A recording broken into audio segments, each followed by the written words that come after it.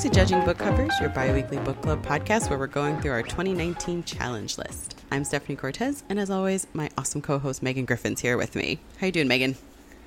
I'm good. How are you? Doing good. Still feels weird when we record on a Saturday morning. It does when it's bright outside. Yeah. And not winding down a day. Yeah. Also a little annoyed that it's going to be in the 80s this weekend. Like, we're not talking about that. Like, I've convinced myself second summer's not coming. It's okay if we get back to the 80s, but don't creep above that, please. Because it was gorgeous this week. I know. And like, I do the dog walking on the weekends because of my schedule during the week. Like, I'd like to not walk him in 85-degree weather, please and thank you. I'm over it. We just need like one good rain to knock it back out. Yeah. Ugh, but I hate walking him in the rain too. Okay, you no can't be winning. this picky. I just want it to be fall. That's lit. That's all I want. Yeah, my mother's coming up this week, and it's like, I think it just dropped out of the 90s for like a day. She like sent me a picture of her sitting on her porch, and I was like, oh, it's okay. It'll be fine. You'll come up here. It'll be in the 70s, and now it's like creeping back to the 80s, and I'm like, just don't. Yeah. Just not. Yeah. But it'll be good. Yeah. It'll cool. It has to cool down at some point. Like, it has to. I mean, that's what I keep telling myself. I bought new booties. Nice. I need new ones. I bought new boots and then got the zipper stuck immediately. Oh my God. I saw your post about that. I ended up cutting around it, but Oh. just so annoyed. Well, yeah, that's freaking boots. Yeah. But it'll be fine. They'll be perfect for winter. Yes. Yes. All right. So before we get into what we read for the podcast, last time you were going to read, I believe it was the Rainbow Bright comic. Yes, I did. I read so many comics this week. Yeah, I'm a little bummed because I think it is on like long-term hiatus, depending on if, the sales go through for the trade. But it's basically like a 5-issue trade setting up I don't know if you watched Rainbow Bright as a kid. I did, but I do not remember. That's about where I was. Essentially, it's a girl who goes to save this planet that's lost all its color. But then they've added on another character, her best friend. And so I really enjoy it. It's done by Jeremy Whitley, who I think does really, really great all-age comics. He does Unstoppable Wasp for Marvel, which is, I think, hands down the best superhero comic right now. And he's doing something, it's not Fantastic Four, Fantastic Academy, Future Academy. I don't remember the exact title, but highly recommend all of his stuff. So, what were you going to read? I was going to read How to Archer. That's right. By Sterling Archer, star of the show Archer, best secret agent at ISIS. I had bought this book for Chris several years ago because I thought it was funny. I was like, they really wrote a book in Archer's voice. And they did. Like, I could hear him with the sarcasm and So they were definitely totally worth it. Yeah, it was enjoyable. There were a couple parts where I was just like, I cannot even believe. That's amazing. Oh my God. It's what I needed. So is it like a memoir or? It's I don't have it with me, but it's basically like it's something about how to archer, like how to be an awesome like secret agent badass. And oh, thank you. It's How to Archer, the ultimate guide to espionage and style and women and also cocktails ever written. So, but like the beginning of it, he thought that he was going to be writing a book about something else. And like he wants to focus on like friggin' cobras and shit. It's like I'm just being an idiot. That sounds perfect. My favorite though is he does have some cocktail recipes. In the women's section, or sex, I guess. It's the Archer Sutra. So he had this whole idea no. about him and 2 cover models who would be photographed basically as they're going at it to show like awesome positions and stuff like that. But the HarperCollins was not here for it. So he tried to play around and like design his own like imaging, and this is what he came up with. Oh, And that's literally it, because he was like, fuck that. It's oh god, it's like the images that you see on like a bathroom of a man and woman, those figures, because he was not great at like Photoshop. that is amazing. Yeah. And then there's one part, how to dine, and it's a picture of him holding a lobster, which I was like, yes, Archer, yes. That's all you need to know about dining. Yes, it was nice and light and refreshing and not at all serious, so that was nice. That's awesome. Yeah. I'm gonna have to check this out. Yeah. I haven't watched Archer in forever. Yeah. And then we did not do nice, light, and refreshing for this week. No. But because we apparently hate ourselves. yeah, this was Banned Book Week, and we chose Toni Morrison's Beloved, which I had never. You hadn't read it either, right? No, so neither of us had read it. I remember the movie trailers vaguely, and it being like, "Oh, this looks like serious and dark, and also a little scary, a little spooky." Yeah, I knew it was something to do with slavery, and I knew there was a dead child, and that was about all I knew. Yeah. That, and I was like, I think she comes back. Does she? And then yeah, didn't know about the ghost. Oh. Which is funny because a friend of mine is reading a bunch of horror books right now. Like he's getting back into reading or something. I'm not entirely sure like what's caused this craze. And someone recommended Beloved, and I was like, why would that be recommended? And now I kind of get it. Different kind of horror. Yeah, because there are definitely a couple parts where I was like, oh god, shit's about to get real creepy. Yeah. Yeah. Beloved's ghost is a little intense. Putting it lightly. Yeah. But before we get the book, let's discuss Banned Book Week a little bit. This year it's going to be the 22nd through the 29th. It was started in 1982 as a response to a sudden surge of, challenged books in schools. And it's essentially just bringing awareness to these books that get challenged, particularly in schools.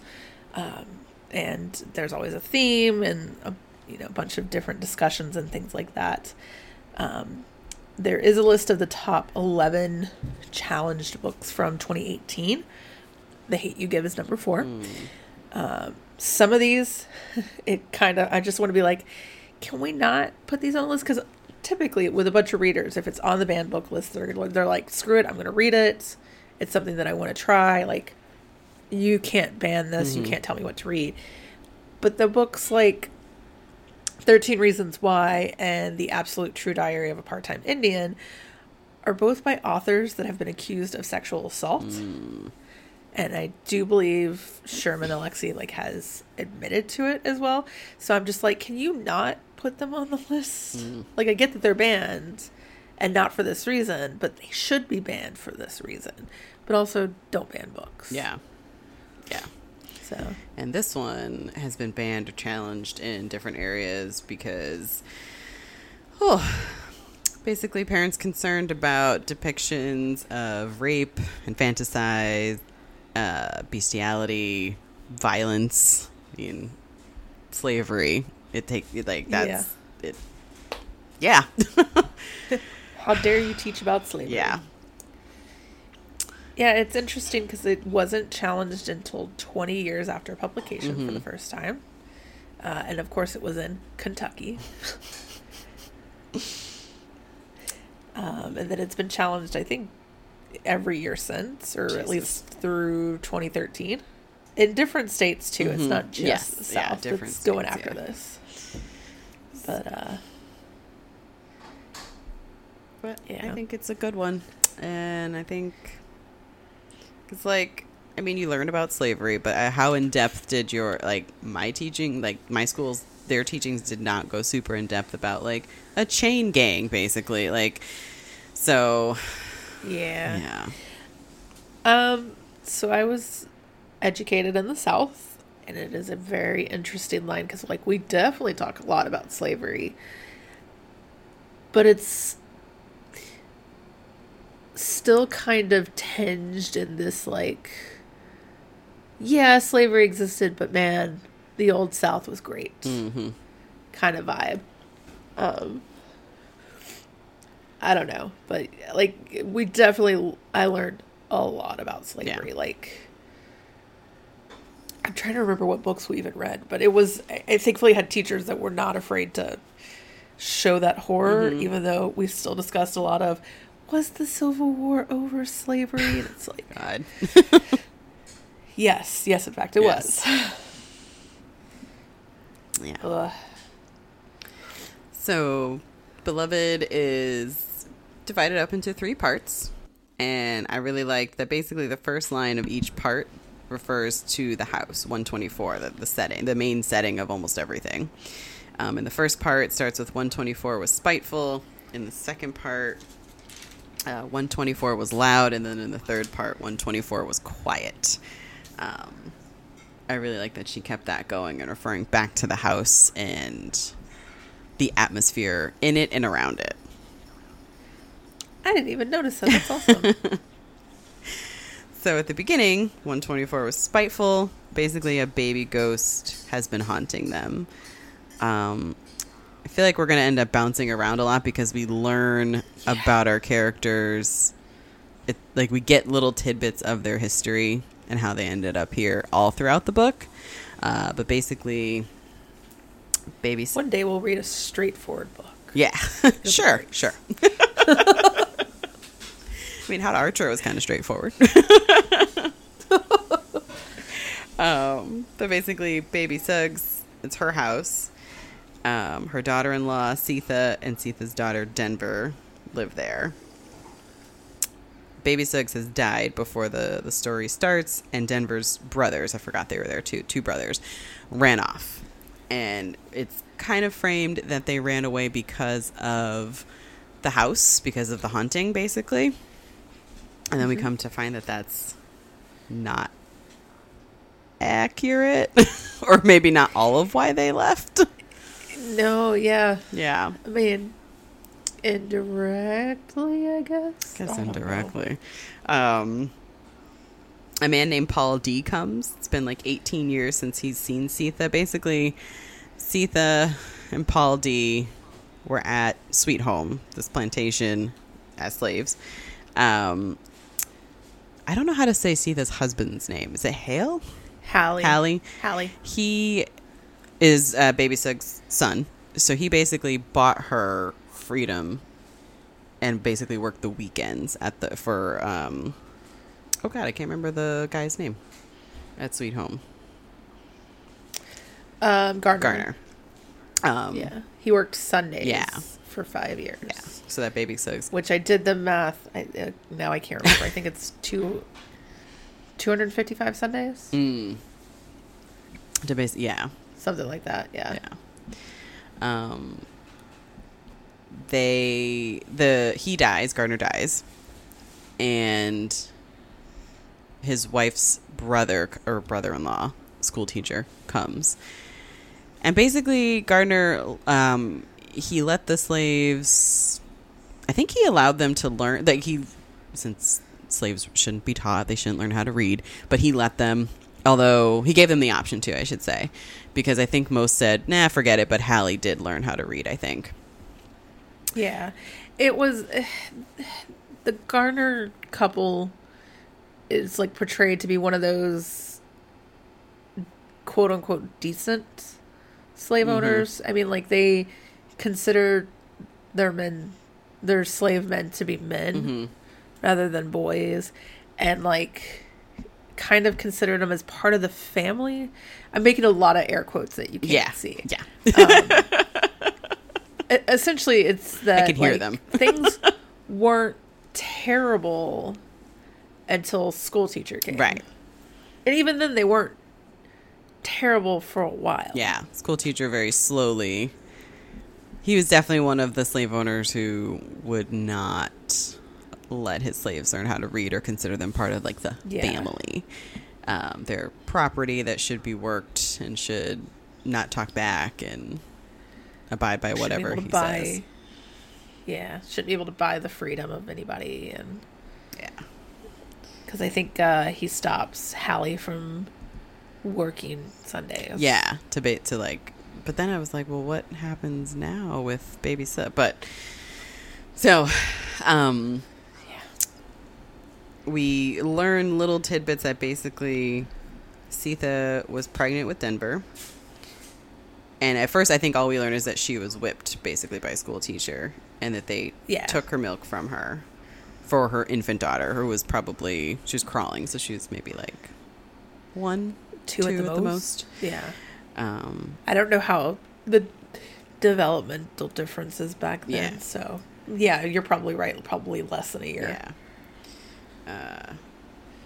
And that she has a tree on her back. This was the first and only time she got whipped. And it's described as a tree with the scars are described as a tree. Yeah. So I don't know if I should just keep going with what actually happened. It's an interesting setup of like, so the story opens 18 years after she ran away. Right. So Denver is 18, more or less. Mm-hmm. And essentially has had her mother to herself for at least 8 years since Baby Suggs died. And suddenly there's this man, Pauly D, tracks her down to essentially visit Baby Suggs and see if Hallie survived. And they're bonding about, their time on the farm and everything. And that's kind of how, like, the whole tree thing comes out. It's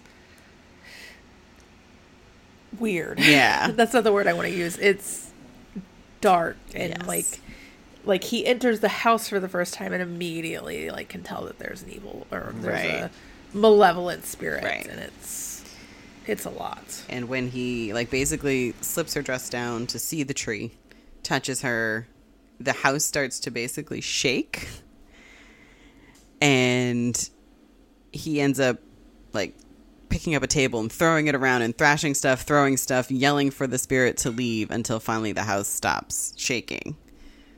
So it's like, oh, maybe you helped get rid of it. No. They have sex and he's going to stay with them. But we do get that's when we learned about her being married to Hallie and how they got married. Like she wanted, she wanted a wedding. She wanted a wedding. Which it kind of explains where she came from, but where she got this.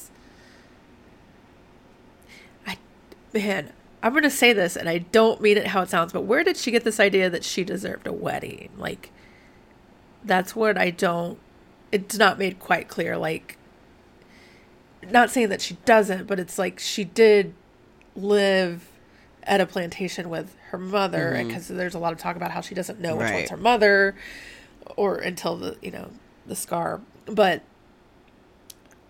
it's not like she's brand new to this environment, so I don't know, it's just like a weird, like, she's very indignant about wanting a wedding. I think not to say that she shouldn't have one, but it's like, why is this your threshold? Did she hear? I feel like Mrs. Gardner talked to her about their wedding. Yeah, and maybe that's why, because like they were nicer and their slaves were part of the quote unquote family, like maybe that's why. I guess hearing that and then wanting it for herself.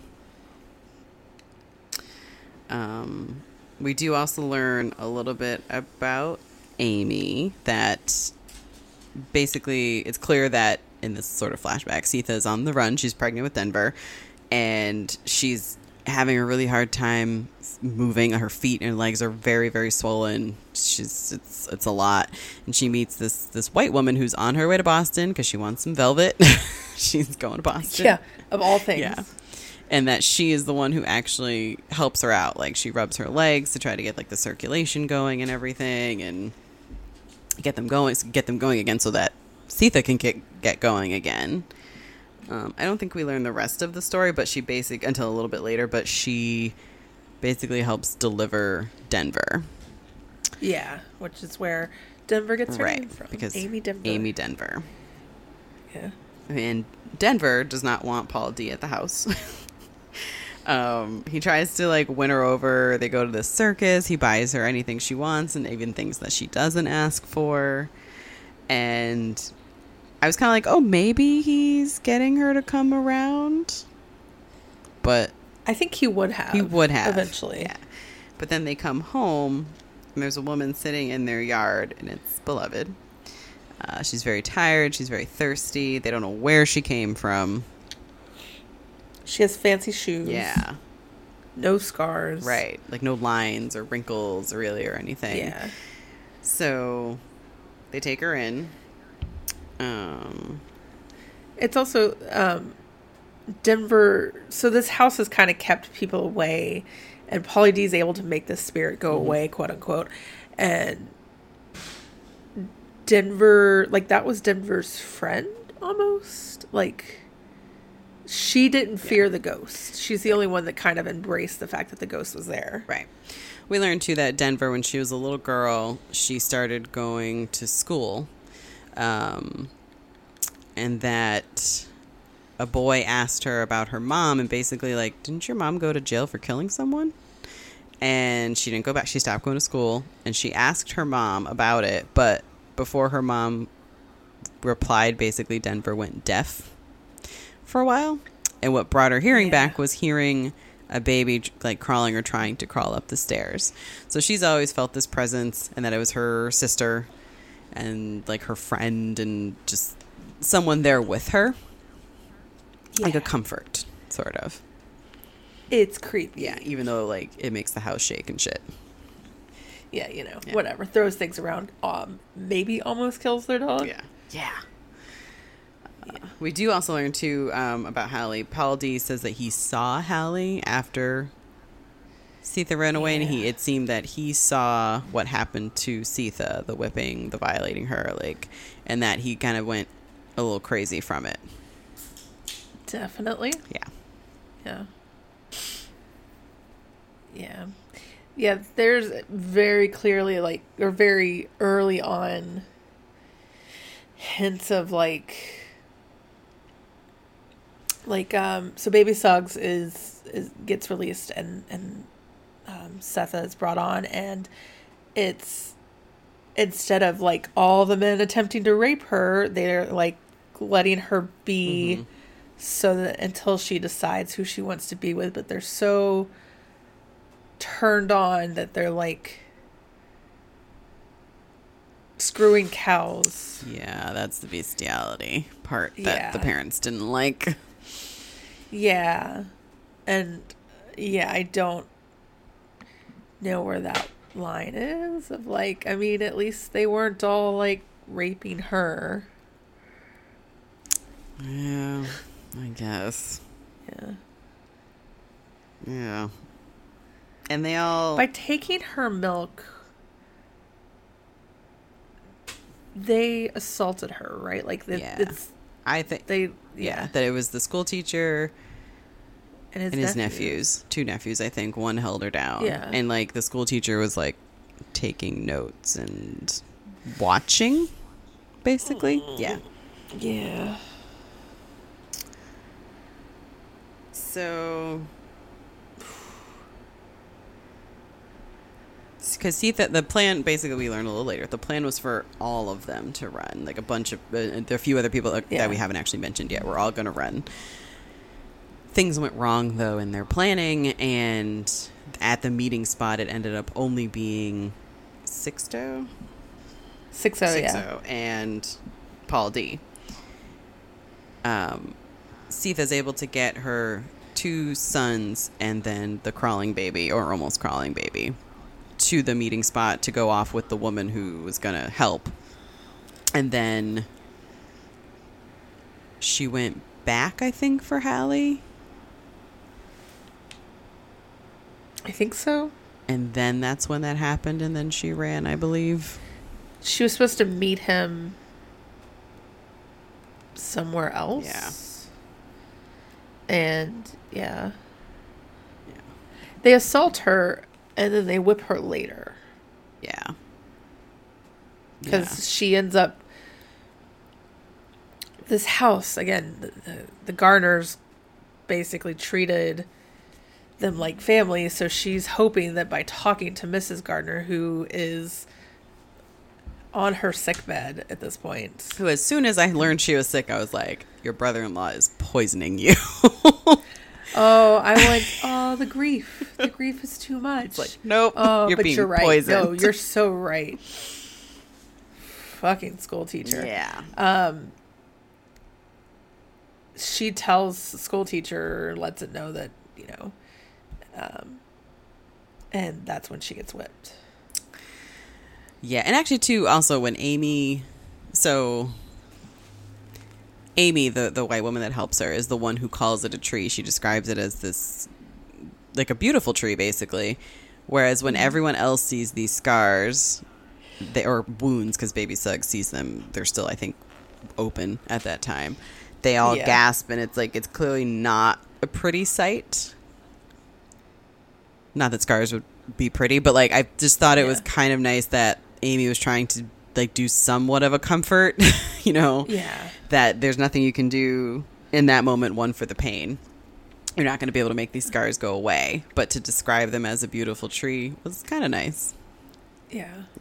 It did take me a little while because the way that it's introduced is her standing, I've got a tree growing out of my back. And I was like, is this a weird metaphor? Are we about to get really like a burden into magical? Is this about to become like magical realism? Is she going to turn into a tree by the end of the book?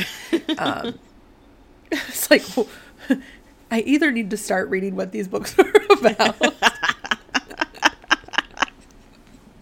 It probably would make my life a little blurb easier about them. So then we do learn, too, that Paul D was at some point forced into a chain gang, and that they basically slept in boxes in the ground and almost drowned because of a bunch of rain.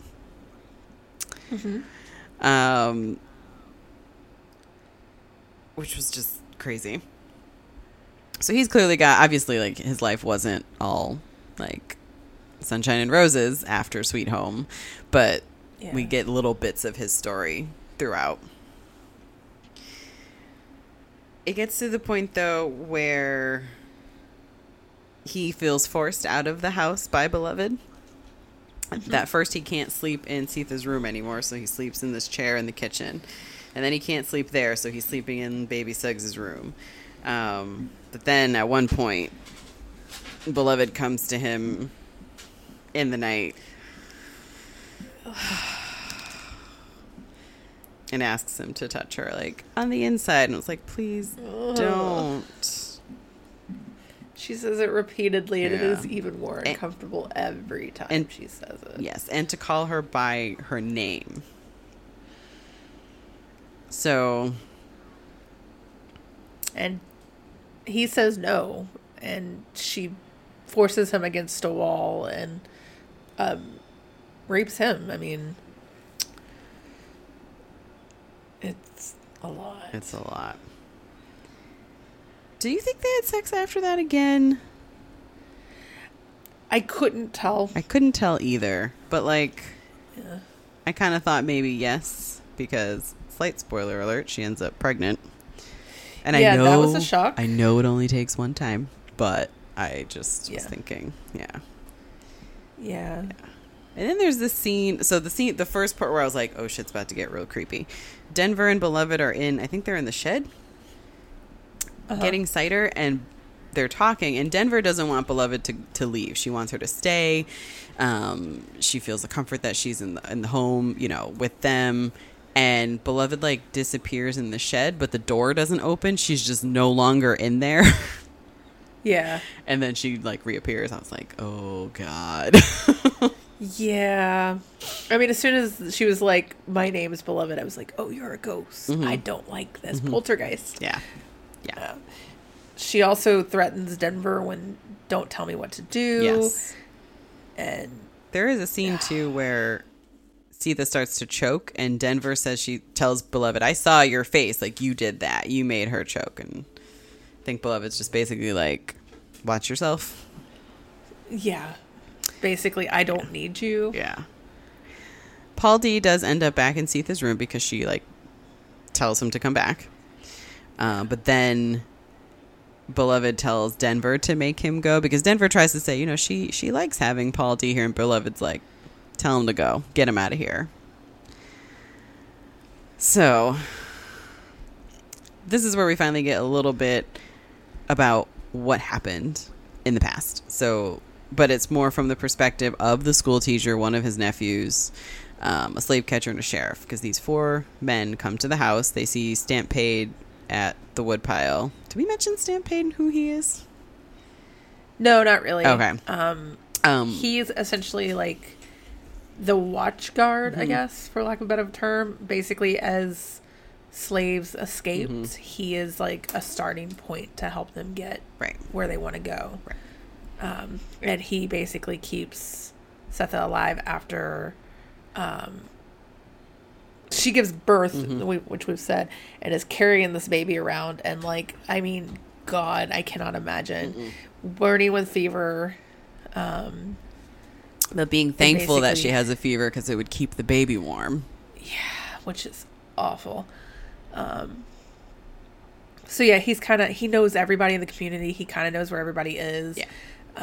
He is the go-to friend of everybody. Like at one point he talks about how if he helped you find your freedom, he can come into your house. Yeah. Whenever he wants, which sounds really creepy when I say that. I don't mean that in like a creepy way. Right. I mean, like, I think in that position, anyone would be like, yeah, come on in.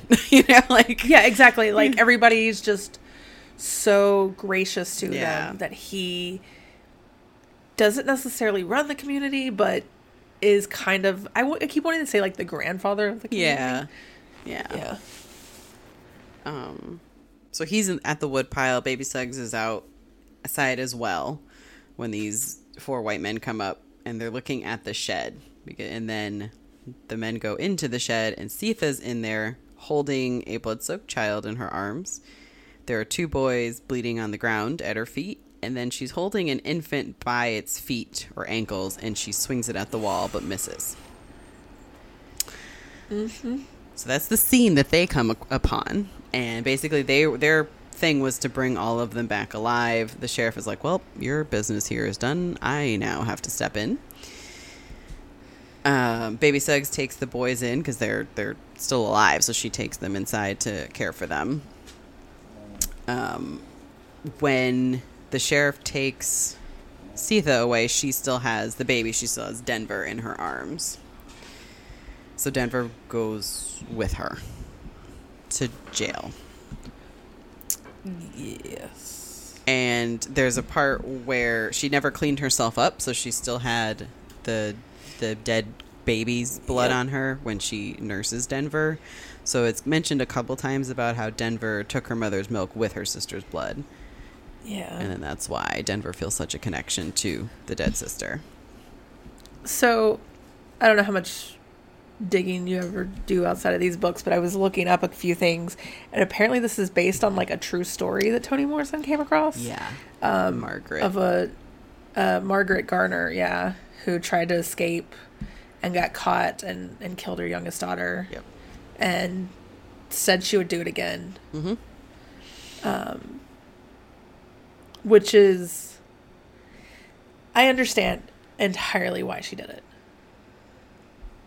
It's horrific either way. There is no like positive outcome here. Right. If she hadn't have done that, school teacher would have taken her and all 4 of her kids back. Yep. And then probably would have sold off her kids in spite. Yes. So Stampede goes to Paul D and shows him a news article. Paul D can't read, but Stampede explains it, and there's a picture of Sitha, but Paul's like, that's not her. The mouth is wrong. It's not her. So I don't know what you're talking about. This person is not Sitha that did this. That amused me because I was just like, okay. Yeah. I get it. You're like, trying so hard. No. I actually had to read it a few times because I thought because it jumps around so much, I was like, did she just do something? Is this a recent news Yeah. article? Is he trying to defend her and, just, get her off the track or get someone off the track? It took me a little while to realize he's showing him an old news article that from 18 years ago. He held on to. So Paul D goes to Sitha, and she does tell him what she did. All right. So she says, I stopped him. I took and put my babies where they'd be safe.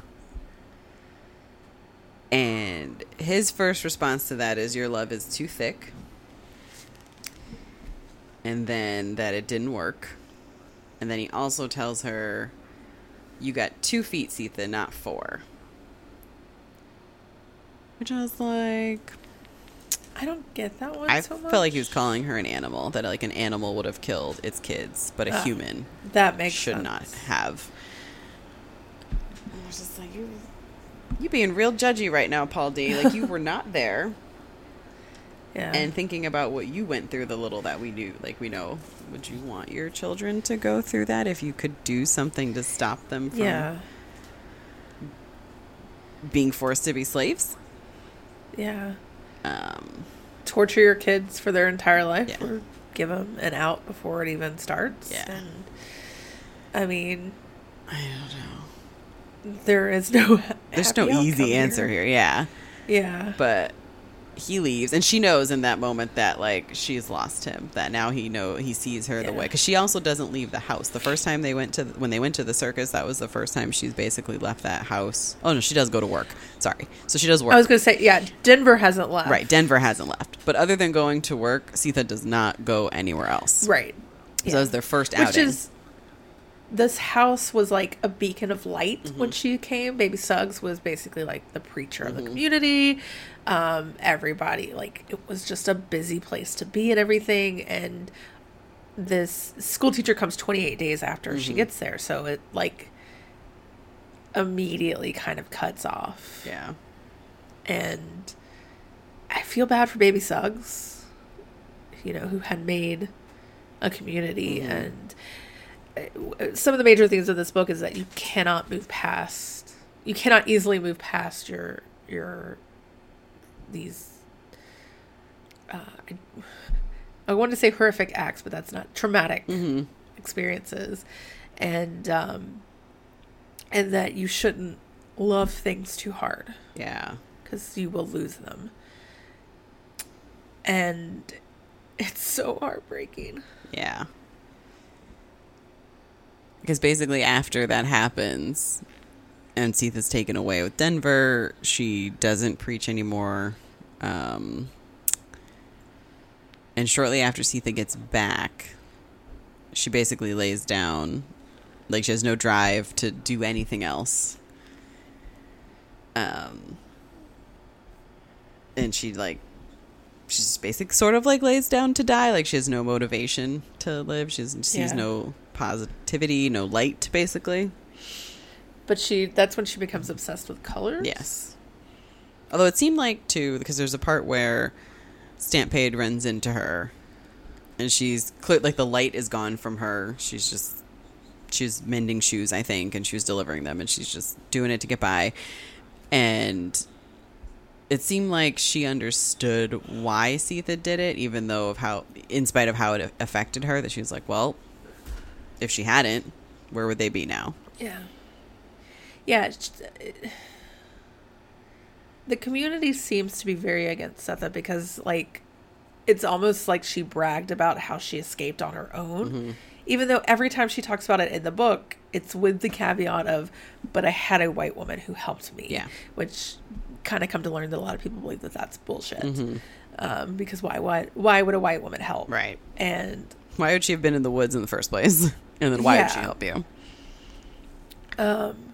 So it's kind of like the community at large feels, I don't want to say necessarily vindicated, but kind of like you got what was coming. Your pride came first, and this is what the result is.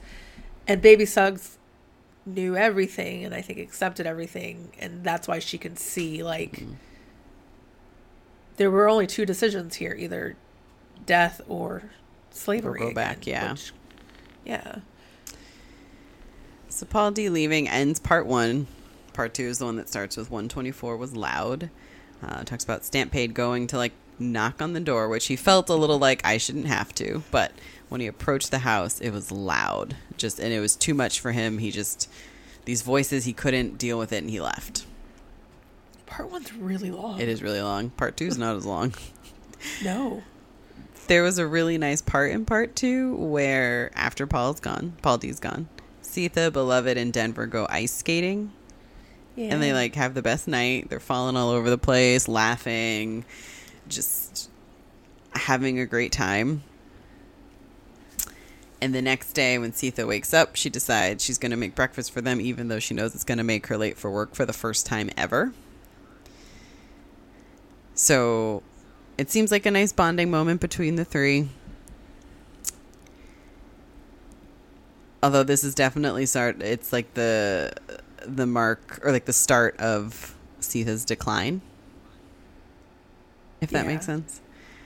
This is the point where Beloved starts singing or humming the tune, and she realizes like this is the song that she made up for her kids, and like no one else should know this because it's not music or anything. Yeah. It's something that she created, and it's kind of like the point where we've all probably been yelling at the book, but she finally admits to herself that this is more than anything, or more likely than anything, the ghost of her daughter. Mm-hmm. At the age, obviously, that she would be now. Yes.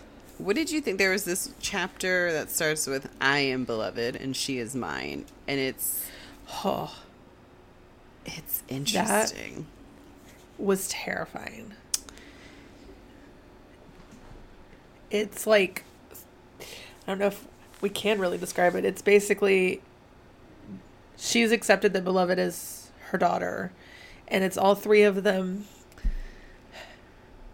It brought to an image of like hazy spinning around screen as they kind of are all I don't want to say combining powers, but like feeding into the power that is Beloved. And it's like, oh, not that one, I meant the one before that. It's the one before the first one. I forgot that one does also start with I am beloved and she is mine. I think this is the first one that starts with I am beloved and she is mine. And to me it sounded like she talks about the men without skin bring us their morning water to drink, and I have none. Oh yeah, this one. The man in front of her dies, and then they fall into the sea. So it's like, this is like you're on a slave ship being brought to the States and watching the people packed in like cattle, and watching all those around you die and being just dropped into the ocean.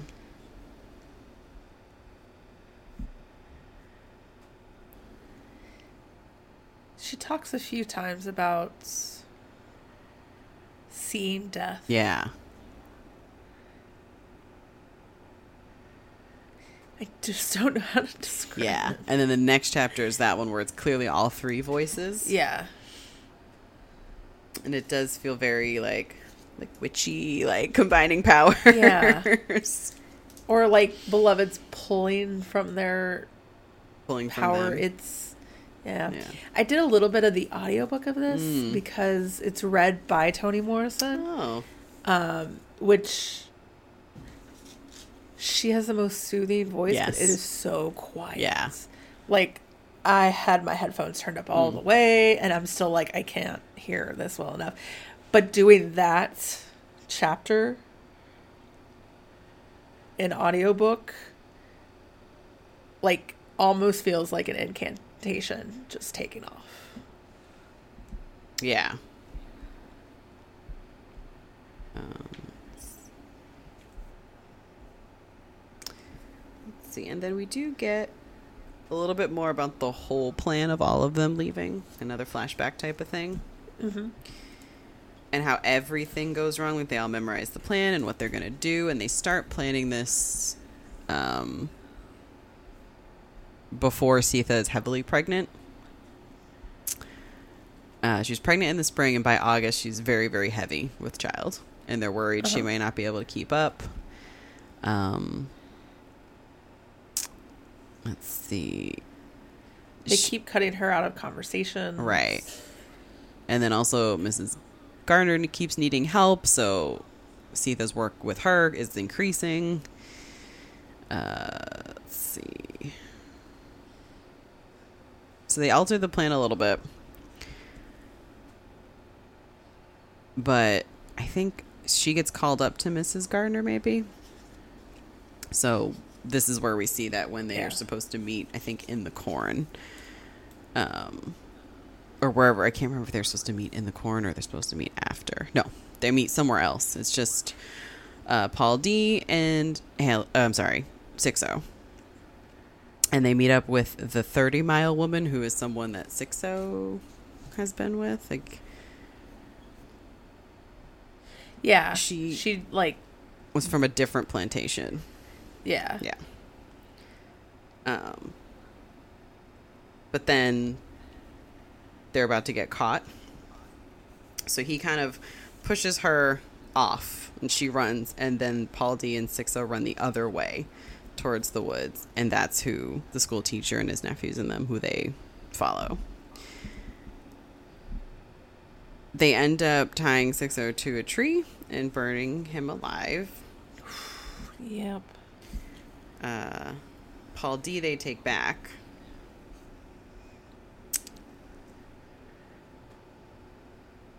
And that's when Sitha sees him. And he doesn't, like, she says she's going to go, she's going to get the kid, she's going to go. He doesn't think she's going to make it, but he doesn't tell her that. And she goes off, and then obviously we know she made it. Yeah. We don't really know. Well, so the book, when it opens up, it talks about how Baby Suggs knew the moment that all of her kids died. Paul D's coming to visit to see, like, if Hallie made it out or anything. We never actually get confirmation if Hallie died, right? No. There was like, a he Paul goes A, crazy. and we don't see him, so we assume he died. Yeah. But we don't see... I was waiting. I was like, I really just want to know what happened to Hallie, but we never find out. As the last place Paul D sees him is at the butter churn, and he's, like, got butter on his face, churning it, and looks crazed. But that's the last we hear of him.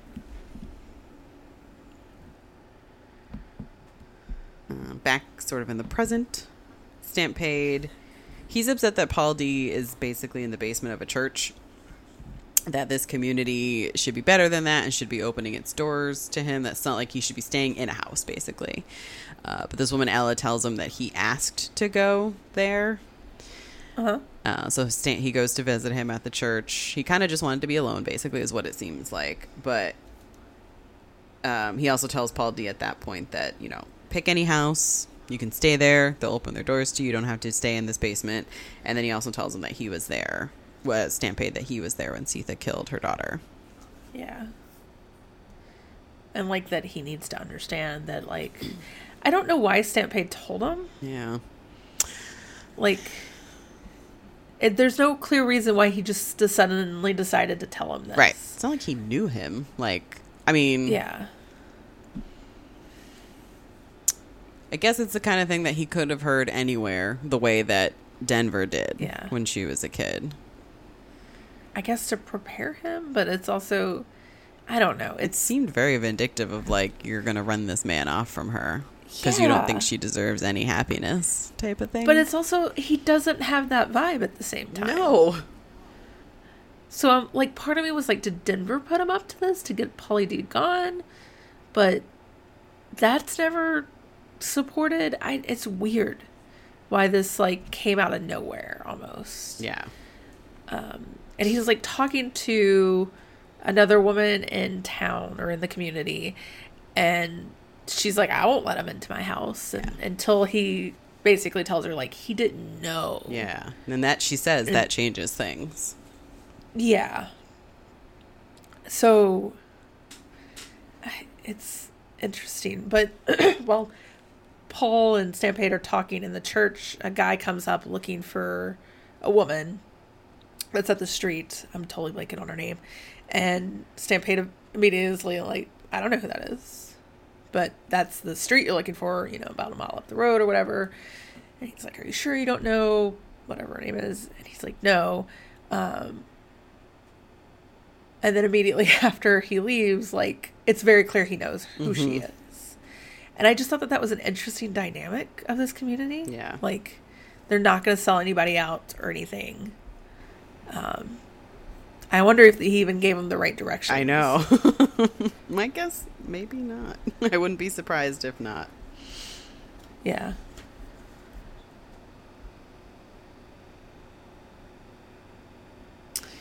So then we go to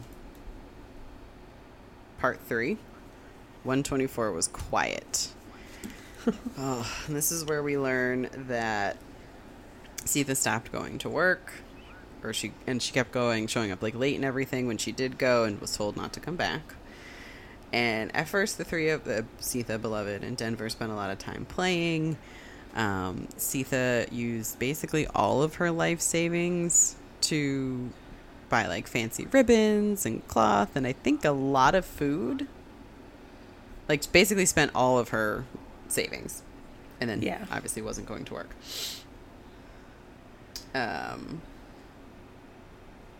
Beloved starts making demands, like, and Seetha gives in to all of them.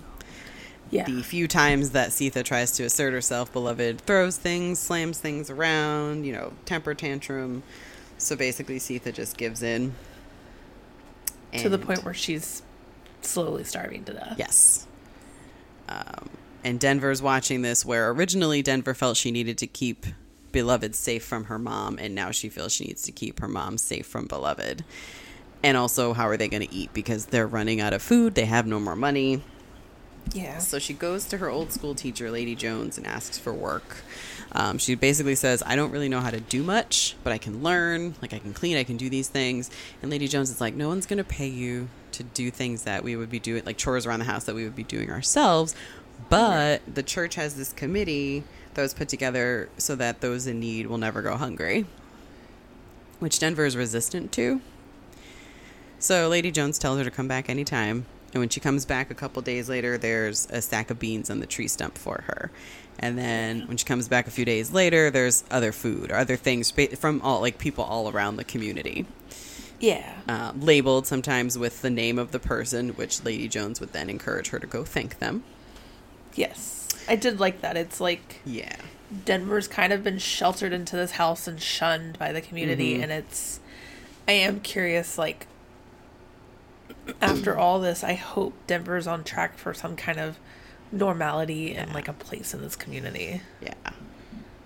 Because before she goes to Lady Jones, she has not really, the last time she went off of the property was to the circus. And then before that, the last time would have been when she was a kid and had gone to school. So she like doesn't really know how to get places.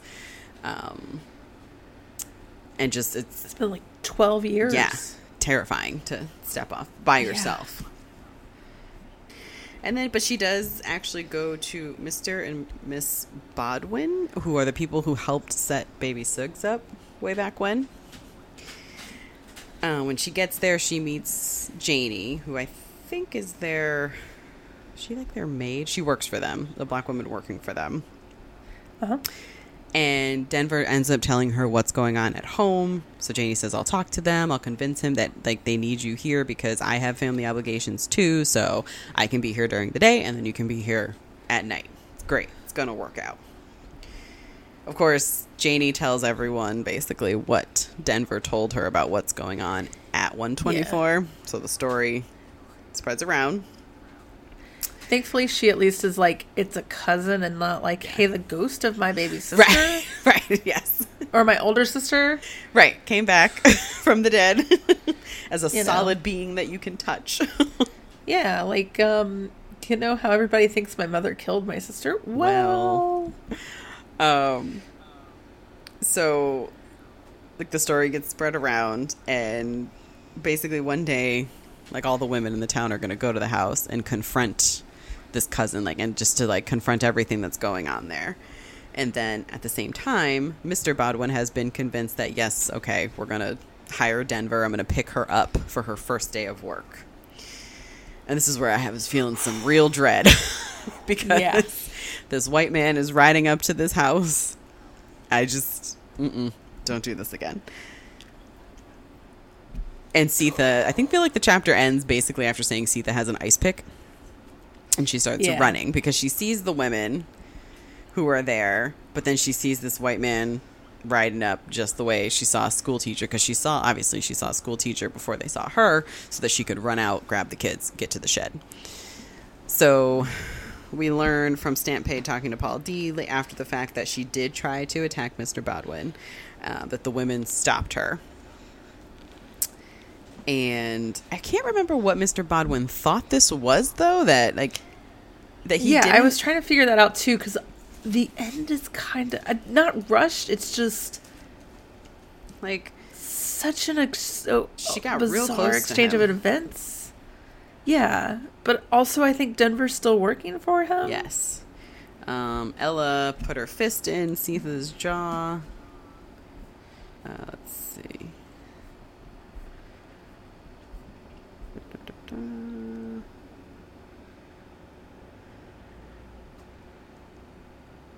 Yeah, that maybe he's like choosing to. It seemed like maybe he's choosing to believe that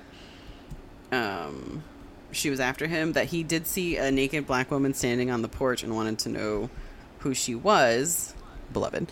Oh, that's right. Yeah, and that so he didn't actually see her maybe coming up to him, but like how close she got to him, I feel like he'd have to know. But he's just kind of like pretending maybe to not realize that.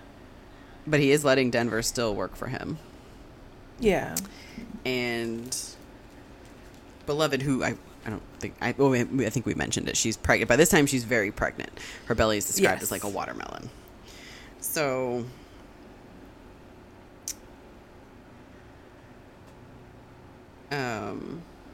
beloved's gone. Denver's working at the Bodwins at night. And Paul D goes back to Sitha and promises that he's going to take care of her. That he's like, you can't die. It's like it's too soon. She's in baby Sug's bed. Yeah.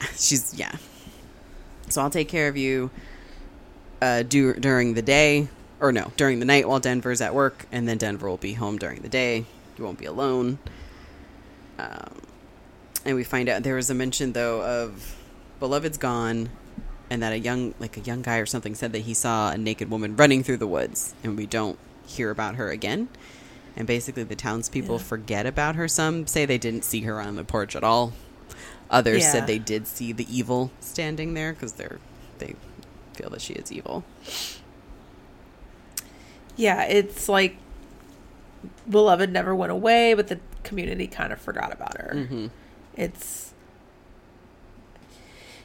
all about, I guess, in the theme of like trauma never goes away. You just have to kind of learn to live with it. Right. Which is why, like, as soon as it was like, oh, Mr. Bodwin's going to ride up to the house today. This is not a good idea because there's just no way that would end without because Denver's not panicking. Explained to her mother what's going on. Right. Or that, there's a point where she's even says, like, they're not asking where this food is coming from. They're just eating it. Yeah. Just taking it. Yeah.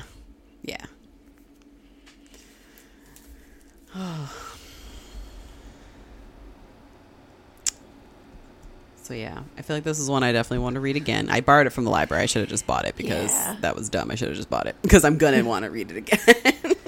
Yeah, I bought it because there's a new independent bookstore near my office, so I decided to go check it out. They had a bunch of Toni Morrison books out. Mm-hmm. Oh, damn, we didn't talk about the cover. What's your cover look like? It's the red with the yellow script. What about you? I have Toni Morrison's face. Yeah. I like that. Yeah. I really like that cover.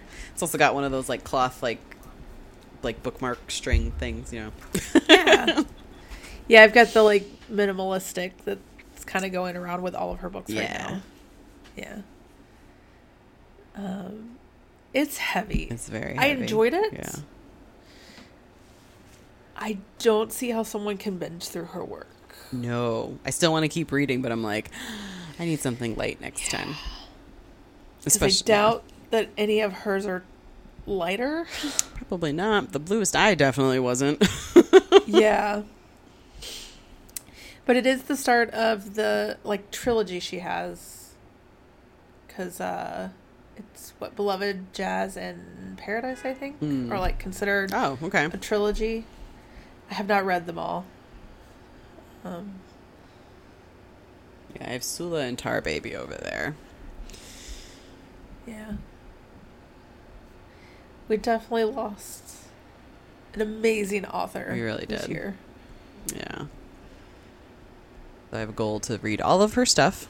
Probably not back to back though. I probably have to spread. And I do want to. Yeah, I do want to reread The Bluest Eye too. Yeah. Yeah, I think I have The Bluest Eye as well. Oh, that one. That one I read in high school. Was not banned from my high school. And guess what? We all survived. It was really good. I think my school tried to ban a book or challenge a book. I don't remember because I remember it. We read it my freshman year. I was coming into freshman year, summer reading, and there was bestiality or talk of bestiality or something in it. And I remember just being like, "This book is terrible." And I remember that was there was also discussion of masturbation, I think. Oh, because I remember it being a big deal. But I couldn't tell you. I bet you if I texted some friends, they'd instantly remember what book it was, but I don't. It's also probably somewhere in my apartment. Yeah. Book drink? Yeah. Is it terrible to say milk? It is terrible to say milk. Or water, because that's all Beloved wanted when they found her at the house. She just drank water after glass after water, glass of water after glass after glass after glass. She also really loved sugar. Yeah, she really liked all the sweet things. Yeah. Which, I mean, I get that. Yeah. It's just, I don't know. It's so heavy. Yeah. It's beautiful. Yes. It really is. Like some of the things in this book and some of the quotes, I'm just like, good Lord. Oh, there was a good one that I read on the train where I had to pause and it was something that, was it Baby Suggs had said? Suggs? I don't remember. It's also just an interesting look at like the time period. It's post Civil War or right at the start of Civil War. I'm not entirely sure because I can't remember the dates for the Civil War off the top of my head. Yeah. But the sons run away because it was easier to imagine men killing men in a war than a mother killing her kids or something like that. And I was just like, oh, yeah. Yeah, to go back to why the boys left, probably not the malevolent spirit, probably the memory of their mom trying to kill them would do it. How old were they when was it 3 and 6? Oh, I don't remember.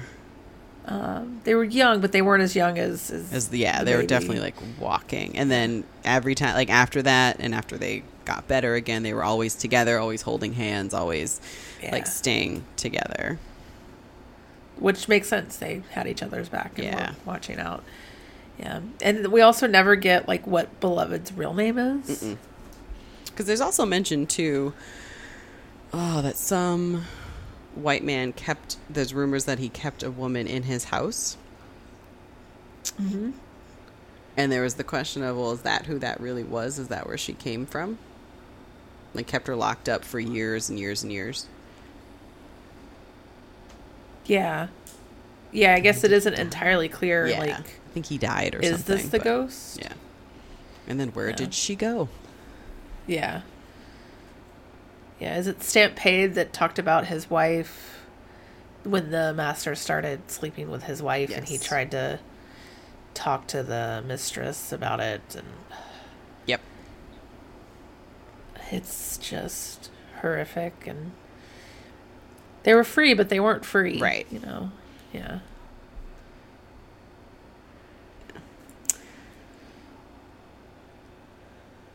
Do you know what you're going to read next that's not for the podcast? That is a very good question. Not comics. I read like 10 comics this past week, so. I'm going to be reading something called Shadowfrost. Ooh. It's a YA fantasy book. That's about all I got. But it comes out October 1st, so I got to get that read and a review done. Nice. Yeah. What about you? What are you going to be reading next? I'm going to read one that I feel like I had said like last year at some point I was going to read it. And I don't know if I actually even started it. It's The Daring Ladies of Lowell. Oh, yeah. But a woman, like, describes, like, factory life in Lowell, and then, like, a budding romance, and then... I'm sorry. This does not sound light. But then again, there's romance, but still. Oh, dear. As the murder of her best friend sends shockwaves through the town. So this is good, though, that I'm reading the jacket of the book. You know what? You don't have to read something light because we are doing something light for the podcast. Yes. Yes. Yeah. So that'll be fine. It doesn't, yeah. I don't know how, I'll let you know next time how light this one is. But next for the podcast, the challenge is reading a book where we've seen the movie but not read the book. So we are going to read book 1 of The Hitchhiker's Guide to the Galaxy. And I actually haven't seen the movie, but Megan has, and then our guest, Chris, has. So I will watch the movie first and then read book 1. Yeah. I've done both, but I do think that I saw the movie before I read the book. Yeah. It's just been years and years and years. Yeah. Which will be super fun and light, even though, like, do you know anything about Hitchhiker's Guide to the Galaxy? I feel like there's a number that has importance, but I don't remember what the number is or why it's important. Maybe it's the answer to everything. It is the answer to everything. You will learn the answer to everything. You just may not learn the correct question. Gotcha. Also, how is this episode only like an hour? I was just going to say, because, like, Hold the fuck up. I was looking back because I wanted to see how long A Mercy was. We did have a guest, though, so that was an hour and 55. Yeah. And, like, I feel like when we read that one and this one, and then when I read Love, it felt like like not a lot of time passed in the present sense of the book. So it almost feels like not a lot happens, but so much happens, and it's so much information. And I think maybe it's because it's like a short amount of time from, like, Paul D coming back and saying, I'm going to take care of you. 9 months at the most? Yeah. Yeah, I am curious, or not, let's scratch that. This book, like you said at the beginning, is a lot of scenes that are redone by different perspectives. And I think that's why the actual plot feels a little bit less than the 300 and something pages that it actually is. But I do like that. I do like getting the different perspectives. I will say, this is, I don't know how great of an example this is, but did you watch Dawson's Creek? No, I did not. Okay. Do you mind if I spoil something from Dawson's Creek? Go right ahead. Dawson is super in love with Joey, played by Katie Holmes. They're best friends. They date. They break up. She starts dating Pacey, Joshua Jackson, in secret, who is Dawson's best friend. And the episode where Dawson, or I don't know if they're actually dating or just, like, making out and, like, have feelings for each other. But the episode where Dawson finds out, it's told from, like, Joey and Pacey's perspective, Dawson's perspective, Jen's perspective, Andy's, like, there's all these different perspectives to see how it all came to be, like, how this one moment unfolded for everyone. So, and I've always really liked that. I've always liked movies or books or shows that do that, because everyone's perspective is different, and sometimes it's easy to forget that. Or like when you're watching Dawson's Creek and you're like, yeah, I just want them to be together. Like, what? Just tell Dawson. And then like, oh, Dawson's gonna really be hurt by this because now I'm looking at it from his perspective. Yeah. We got a little bit of it last episode too with An American Marriage. Yeah. Where like that was a bit more extreme. Where, you know, the only name I can remember is Andre. Celeste and Roy. Okay. Fucking Andre. So Celeste and Rory. Sorry. That's exactly why I just keep going fucking Andre. But we get a couple of different scenes back and forth between Roy and Celeste. And I think that's really great. Yeah. And I think this book does a great job of unraveling what happened and leaving enough secrets. Yeah. And mysteries, like what did happen to Hallie? That's the biggest one, I think, because like, but then it's also like very realistic in that back in those days, if people planned to run away together and not everyone made it out, you were most likely never going to find out what happened to the other person, if they stayed or if they were killed for it. And at the same time, if you're the one who got caught, did they make it to safety? Did they get caught along the way, or did they like drown? Like, did something crazy happen where they died, like a freak accident? Like, there's that emptiness and that question, basically, that will always linger of, well, what happened to him? And if he is still alive, I'm sure his thing is what happened to Sitha and our kids. Yeah. Yeah. Don't love too hard. Yeah.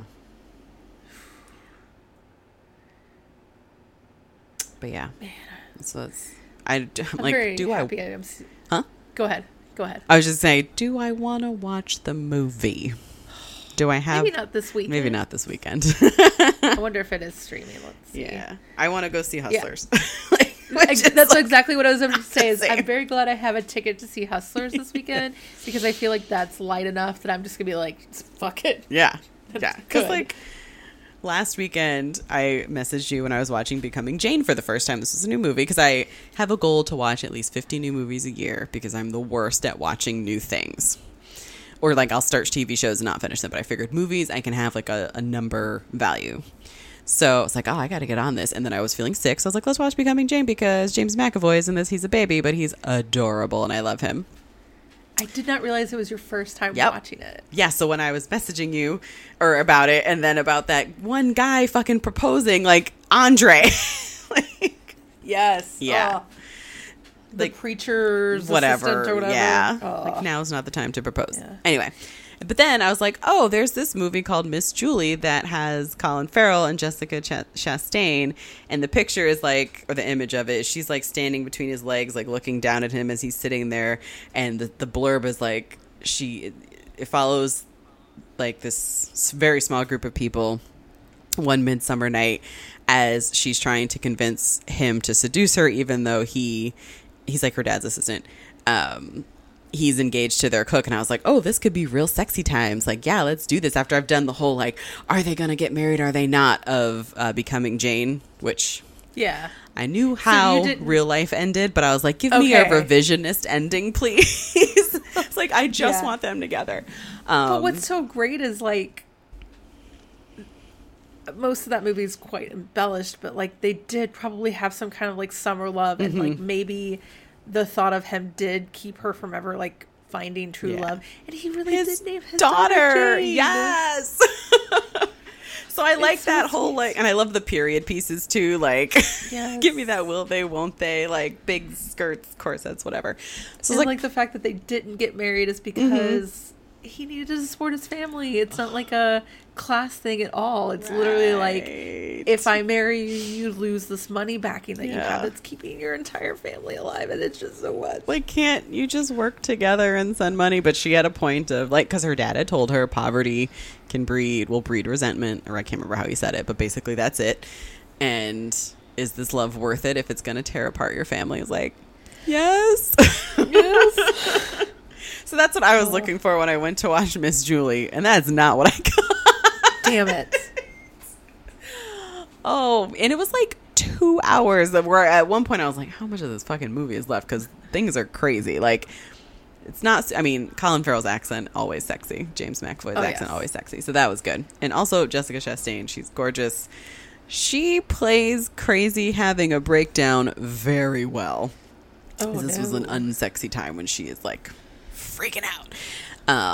So it was an interesting movie, but it was not that fun will they, won't they, or like Pride and Prejudice, like, oh, just get together, you know, like type of thing.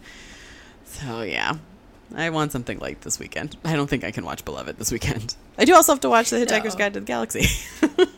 Yeah, that's very late. Yeah. Zooey Deschanel, Martin Freeman. So, all right. So, The Darling Ladies of Lowell for me next time. You, Shadow Frost, and then us, book 1 of The Hitchhiker's Guide to the Galaxy. That'll be fun. I'm looking forward to that because it'll be a new movie for me to add to my list. And yeah, that'll be good.